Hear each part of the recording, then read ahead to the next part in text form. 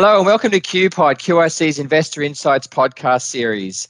I'm Craig Valenzuela, Managing Director for Global Business Development at QIC, and each Monday morning we join the Liquid Markets Group market meeting to get the latest update across all traded markets.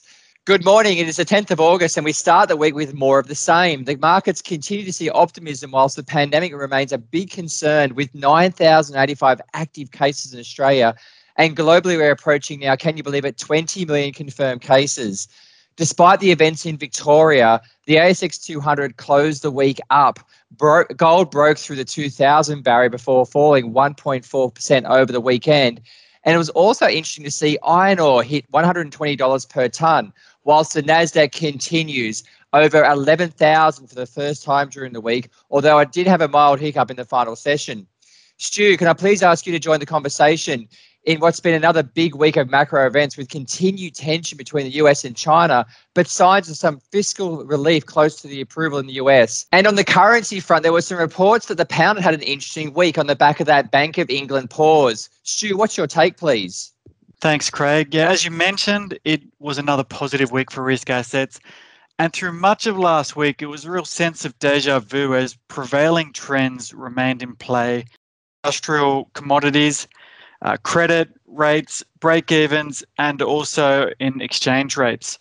And while we've seen an ongoing inflection point in the US pandemic second wave, better than expected corporate earnings reports and positive economic data, the one common driver that links price movements across all asset classes is the incredibly accommodative fiscal and monetary policy stance from policymakers, with a special emphasis on the US Federal Reserve.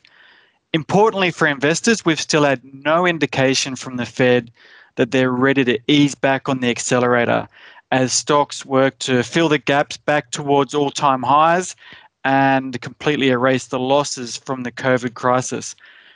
The gap that the Fed is really concerned about is domestic employment. And on that, it's going to take years before the US will return to the full employment setting that existed prior to March.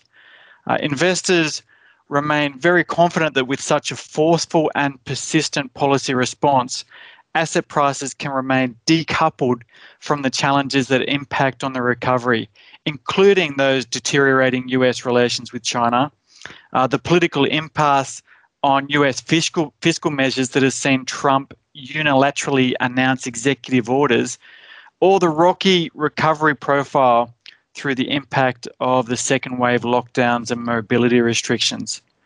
On currencies, the script was largely going to plan for dollar bears through much of the week, with the euro setting a new two-year high above 119 and the Aussie dollar hitting 18-month highs before that reversal on Friday that was actually led by moves in dollar China, following an escalation of tensions with China, concentrated this time in restrictions by Trump on dominant Chinese tech firms.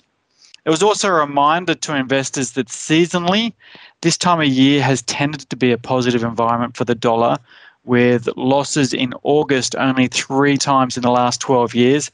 And also another reminder that positioning does actually matter at some point, as investment-related longs in the euro futures hit an all-time high. In the end, most developed market currencies finished largely flat against the dollar over the course of last week, with a lot more variation in emerging market currencies. You mentioned the pound there, Craig, and while it did have a little bit of a boost from the Bank of England after they called out a better recovery than they were anticipating and seemed to distance themselves from additional policy measures at this stage, for the rest of the week, it really traded in line with those broader dollar movements and gave up those gains through late Thursday and Friday. On emerging markets, investors are putting a lot more scrutiny on those EM currencies, with Turkey in particular getting plenty of attention as the currency hit fresh all-time lows amid negative real interest rates and in spite of defence from authorities, as foreign currency reserves have halved since late 2017. Thanks, Stu. Just one quick follow-up question. We've got also in the US the election on the horizon. Does the fiscal and monetary stimulus measures you mentioned before sort of trump, pardon the pun, those election events that are coming at us? It does at this stage, and you do get a fair bit of noise from the election. And one thing that we've seen recently is a little bit more convergence in the odds of between Trump and Biden. Biden's been a clear favourite for some time now, but Trump is actually starting to make up a little bit of ground, and that's happening in line with some of the improvement that we're seeing in the pandemic across the US and the drop in the number of new infections. So that's going to be watched fairly closely. But my overall sense would be that the level of policy stimulus can help in the longer run really dominate that noise that you're going to get from the election right up until the election date. Thank you, Stu. Robert, we might ask you to join the conversation, please. We heard that the ASX 200 had a relatively good week last week, and I'm assuming this is all because of the optimism around the fiscal and monetary stimulus being announced later in the week. Globally, the Nasdaq continues to capture all the attention with those all-time highs.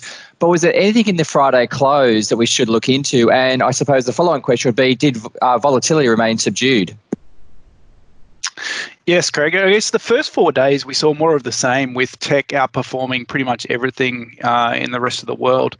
The Chinese and US tensions on Friday put a bit of a dampener on that and really brought the Nasdaq back in line with the rest of the markets. So pretty much global equity markets finished up somewhere between 2.5% and 3%.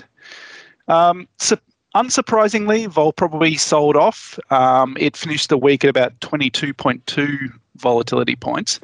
I guess probably what's particularly surprising is that realized vol over the last 10 days has been actually under 10%, being 9.6, which is obviously great news for those that are harvesting the volatility risk premium. In fact, 10-day realized volatility hasn't been above 20% since the first week of July.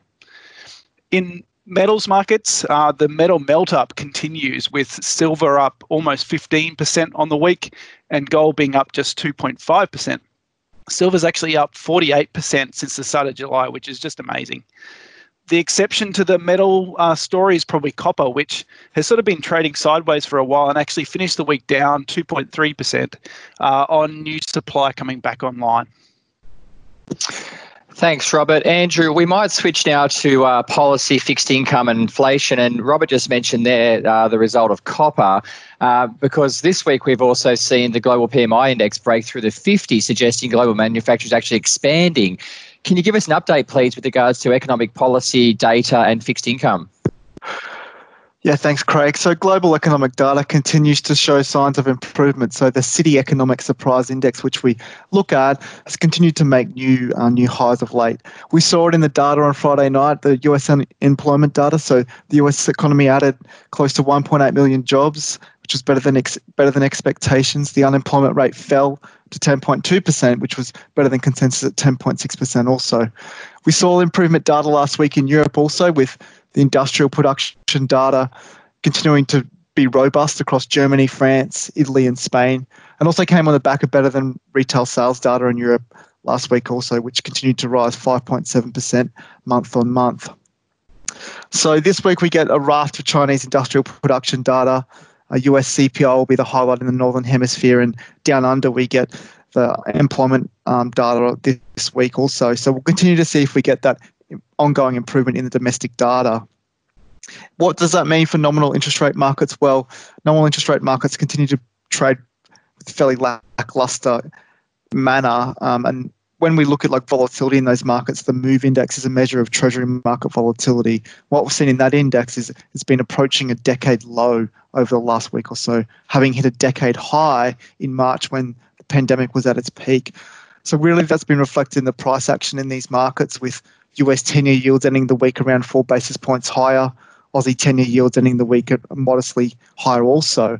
But this summer illiquidity as well has been exacerbating these moves in the Northern Hemisphere, and pretty lackluster in the nominal bond market space. But where we've really seen it, and as Rob alluded to earlier, we've seen it in the metals market also, but we've also seen it in the inflation space. So inflation has been really outperforming other markets at the moment. So Europe and US 10-year break-even inflation expectations were up around 8 basis points for the week last week, We've also been seeing it in the real yield space in the US as well. So US 10-year real yields are now down at minus 1.08%, the lowest level in history. And really, these themes which have been fueling the precious metal space have also been prevalent in the inflation space as well. And it's really been about that transition from more of a monetary policy framework to more of a fiscal dominance. Also seen the Fed making, the rhetoric around the Fed in terms of letting the inflation genie out of the bottle there, and this move towards average inflation targeting could really continue to see inflation outperform over the medium term, and does augur well for the metals markets also. Excellent. Thank you, Andrew, for that update. And we're watching that inflation situation closely. Richard, we might switch to global macro, please. Credit spreads continue to perform and are back to now historical average levels, but do they still have room to tighten? Can we ask you, please, give us an update on that Fed buying and fund flows? Yeah, perfect, Craig. Thank you. Yeah, as you say, credit continues to perform very well. But given the extent of the rally, I guess the truest thing to say now is that the best of the returns are behind us. But that being said, as you mentioned, spreads still don't look expensive. So we are back to historic average spread levels. And our view has been for a little while now that we're likely to actually see pre-COVID tights in spreads over the next 12 months. And in the US, for example, this could see a 20 to 30 basis point tightening from here, so from around 125 basis points to 95 basis points. And this view is really predicated on our belief that the monetary and fiscal support from governments and central banks will continue. I think additionally, we've seen corporate behaviour really change since COVID-19 first broke out. And, this has seen companies favouring debt holders versus equity. CEOs are preferring high liquidity and robust balance sheets over any shareholder upside. And this behaviour was really highlighted in the recent reporting season and should continue to support spreads. And then a thing that we've talked about a lot, and the strong technicals in the market also favour tighter spreads with falling supply. After, the record first 6 months of the year, we're seeing dealer balance sheets that are sparse, and we continue to see strong inflows into IG markets. Just on those strong inflows, we saw another 10 bill come into the US IG market last week, and market conditions have continued to be strong. And as such, the Fed actually only bought 24 mil per day on average last week. And this behaviour fits with their stated modus operandi to only materially intervene when the market is in stress. And then finally, just switching gears a little bit and coming to something that's going on in the local market. And last week on the morning meeting, I've talked a couple of times about the sub-debt market in Australia and just the relentless demand for yield by local real money and Asian private banks. And that continues. And I guess that mirrors, the reach for yield demand you're seeing offshore. But with little inventory available, spreads have gapped tighter by about 40 basis points over the last 3 weeks. And so that's taking the on-the-run 2024 call security to around 168 basis points. But despite this strong outperformance, major bank tier 2 or sub still screens pretty cheap with the sub-senior ratio around 4 times. And, that versus the average we've seen over the last few years of 2 to 2.5 times. And going back to that theme of pre-COVID tights, the pre-COVID tight for this market was around 150 basis points for that on-the-run bond. And in absence of any new issuance, I think that's where we're headed. The other thing I'd highlight is major bank sub-debt has been a key overweight and it's been a key call of the credit team. So it's been really great to see this rally play out for all our portfolios. Richard, can I just take you back to your original comment? Is the takeaway for global credit at the moment now that I suppose that passive approach is perhaps slightly riskier and it takes a more of an active approach in the current market as we look forward? I think that's perfect, Craig. What we do see right now is obviously average credit spread levels. We're back at historic average levels, but the dispersion's huge. As we've talked about a number of times, there's a number of sort of winners and losers. Some industries have obviously done better through COVID than others. And so I think deep bottom-up understanding and work is critical going forward as we sort of come out of COVID. Thanks, Richard. Patrick, we might switch gears now to the bottom up into the micro space. And when we started the US reporting season, we were all expecting some pretty dire results. Can you give us an update, please, as we start to come to the end of the results for this season? Yeah, that's right, Craig. And earnings season in the US is coming to an end, and it really has been one unlike any other. That, of course, is mainly because the period being reported is April to June, which saw the full impact of the lockdowns and production shutdowns resulting from the pandemic. Also, we had most companies had withdrawn guidance at the start of the pandemic, leaving analysts with a lot of guesswork to do and just adding another layer of uncertainty. So as you sort of mentioned, the 89% of the companies have now reported their results over in the US, and it's fair to say that they have been much better than expected. So 83% of companies have beaten their earnings per share expectations, which is an extraordinarily high number of percentage to be beating. Further, the companies, the reporting earnings are substantially beating the estimates. So in aggregate, the companies are reporting earnings 22% above the estimates in the market. In terms of sales revenues, 64% of companies are beating estimates, and then the aggregate beat is 1.6%, which is also above average. So while these results are beating expectations, the results themselves are naturally very weak, with the blended earnings decline for the second quarter negative 33%, and that weakness has been led by sectors most impacted by the pandemic, so energy, industrials, and consumer discretionary sectors.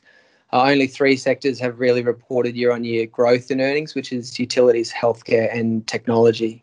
But it's the fact that these results have been beating expectations that have provided the markets with momentum. And as Richard mentioned earlier, for credit investors, the results have really also reflected very creditor-friendly actions taken by management teams to build up liquidity buffers, cutting expenditure, and that includes cuts to shareholder returns. So we think these fundamentals will continue to support credit spreads moving forward. Locally, now the focus moves to the Australian reporting season, with 21 names in the S&P 200 due to report this week, including many of interest to credit investors such as Telstra, Downer, Transurban, and Woodside. And of course, we hear from 2 of the major banks with full year results from CBA and the third quarter update from NAB. Thanks, Patrick. Looking forward to then your update next week on those Australian company results. So in summary, a real week for risk assets, driven by that fiscal and monetary stimulus and leading to better corporate reporting, as Patrick has highlighted there, as well on the back of stronger economic data.